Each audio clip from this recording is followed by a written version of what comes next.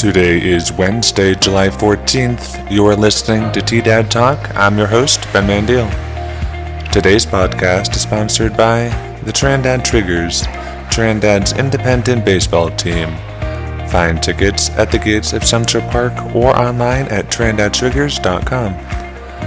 The weather is expected to be partly sunny with a high near 88 today. Thunderstorms are likely afternoon today. Tonight, there's a 50% chance of thunderstorms before midnight, mostly cloudy skies with a low around 59. Now, here's the headlines for the day.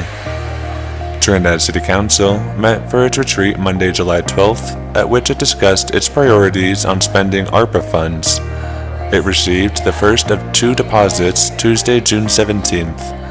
As of Wednesday, July 14th, nothing has been set in stone on how to use the COVID relief funds. Some ideas were broadband installation and public works repairs. Governor Jared Polis signed a bill that dedicates $75 million to expand the state's broadband infrastructure. It also created the Colorado Broadband Office, which will run under the Governor's Office of Information Technology.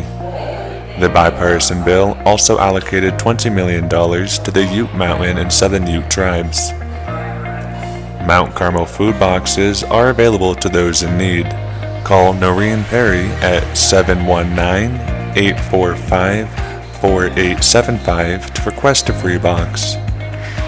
The Trindad Community Foundation will hold a Ride to Win competition this Saturday at Phil Long Toyota in Trinidad. The event runs from 10 a.m. to 4 p.m. for kids aged 2 to 16 with a parent present. Call Rosemary Shear at 719-859-2450 for more information. That's the news for Wednesday, July 14th. Tune back in tomorrow for more news impacting Las Animas County and Colfax County, New Mexico.